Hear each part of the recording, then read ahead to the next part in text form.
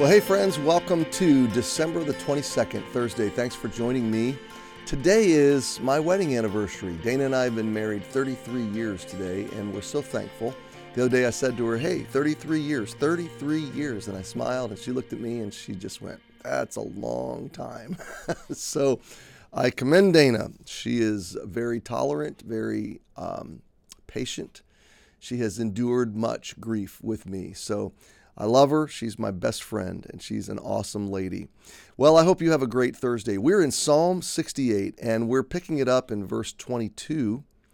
And I want to just do kind of a quick flyby of 22 to 31, because again, David is using some rather obscure references. In fact, there's another verse or two in this section that are really difficult to translate. And you might even find that from one translation to the next, they're very, very different. They may be very different in the specifics, but they're not different in the sense. Okay, so let's get the sense. Verse 22 is about God bringing His people back from enemy lands and from faraway places, and ultimately from death, resurrection from the sea. So we're thinking here of a kind of kingdom that is supernatural. We're thinking here of first a millennial kingdom of Jesus, where He will rule and reign forever. Well, for 1,000 years of peace, and then ultimately judgment. And then a new creation, new heaven and new earth, and He will reign forever. So it is really the reigning Messiah that we're talking about, bringing His people back. Verse 23 is that their journey home would be through the blood of their enemies, and their animals would lick up the blood of their enemies. So complete triumph and victory. Verse 24 is the witness of God's exploits, His goings, His doings, His victories. And then the celebration of those victories in the sanctuary. So verse 25, verse 26 is the public celebrations, the feasts, the parades, the worship services, the eternity we will spend celebrating the triumph of Jesus. So the singers, the players, the instruments, the damsels playing with timbrels, blessing God in the congregation, throngs of people singing to His name like we do on Sundays as a foreshadowing of this. Even the Lord from the fountain of Israel. There, and then David is witnessing the people in the processional, in the celebration, in the parade, if you will. There's little Benjamin with their ruler, the princes of Judah, the council, the princes of Zebulun, the princes of Naphtali. These are the tribes of Israel.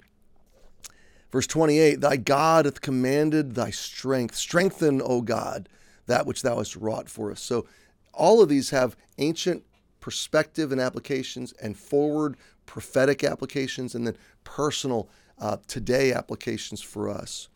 Verse 29, because of thy temple at Jerusalem shall all the kings bring presents to thee. So all the nations of the world will bow. Every knee, isn't that what the New Testament says? Every knee will bow and every tongue confess. King of kings, every king will bow at the temple at Jerusalem, and everybody will be brought before God to give an account, to bring gifts, to admit, to fall before Him, to admit to His supremacy. Verse 30, even by force, rebuke the company of spearmen, the multitude of the bulls with the calves of the people. So this is where it gets real obscure and translators really struggle. So the literal sense is a company, a group of spearmen, okay, could also reference, now this is going to sound really like what, okay? Company of spearmen could be a company of spearmen. It could also be a group of wild animals that live in reeds, spears, okay, reeds. That's therefore the reference to bulls and calves.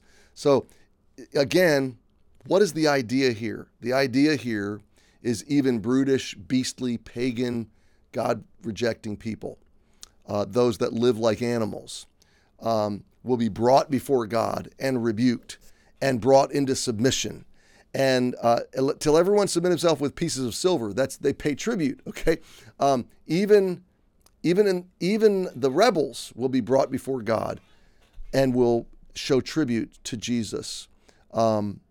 Scatter thou the people that delight in war. Princes shall come out of Egypt. Ethiopia shall soon stretch out her hands unto God. Okay, so a lot of obscure conceptuality there, but let's pull out of it and let's take a look at the big picture, because this is a powerful section, 22 to 31. God God is on the move.